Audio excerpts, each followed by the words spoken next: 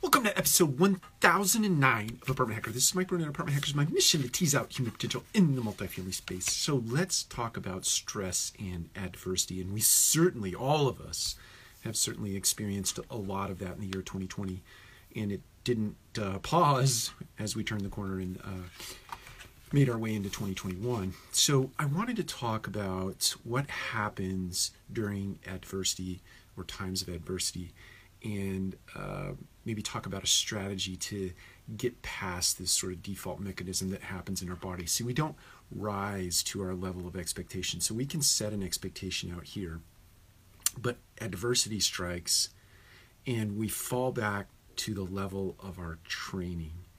So even though we have this expectation here, when our mind is consumed with adversity, when our mind gets consumed with something that is not normal course of action kind of stuff, it limits our options by design, because fight or flight kicks in, right? And if fight or flight kicks in and you have too many options, you'll take no action, right? You'll freeze. But it's your mind's way of protecting yourself in a time of adversity.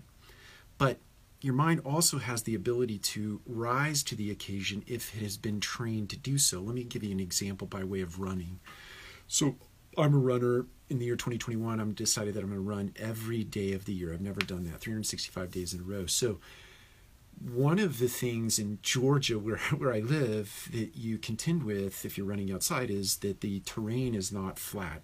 It's hilly, right? Up and down hills everywhere.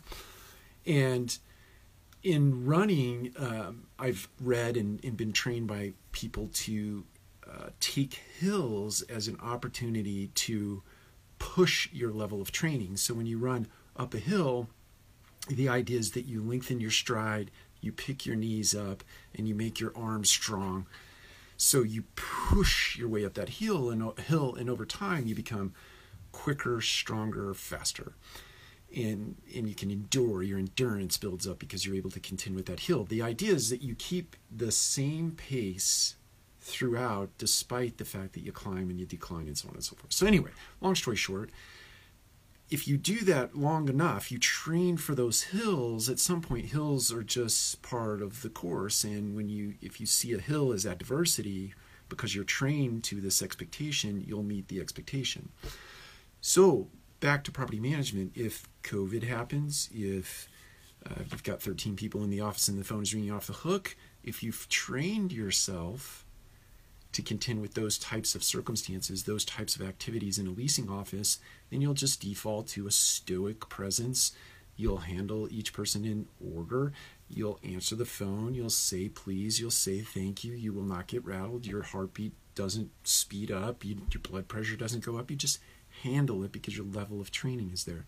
But the only way you get there is to almost simulate those types of activities that happen in the workplace, and or use every single day of work as a place of training, a place where you experience those adversities and you do the rep necessary. The rep meaning in this case, keep yourself steady through that adversity so that the next time adversity strikes or you get a full office, you don't tank to your level of training, current level of training. You rather just kind of rise to an expectation.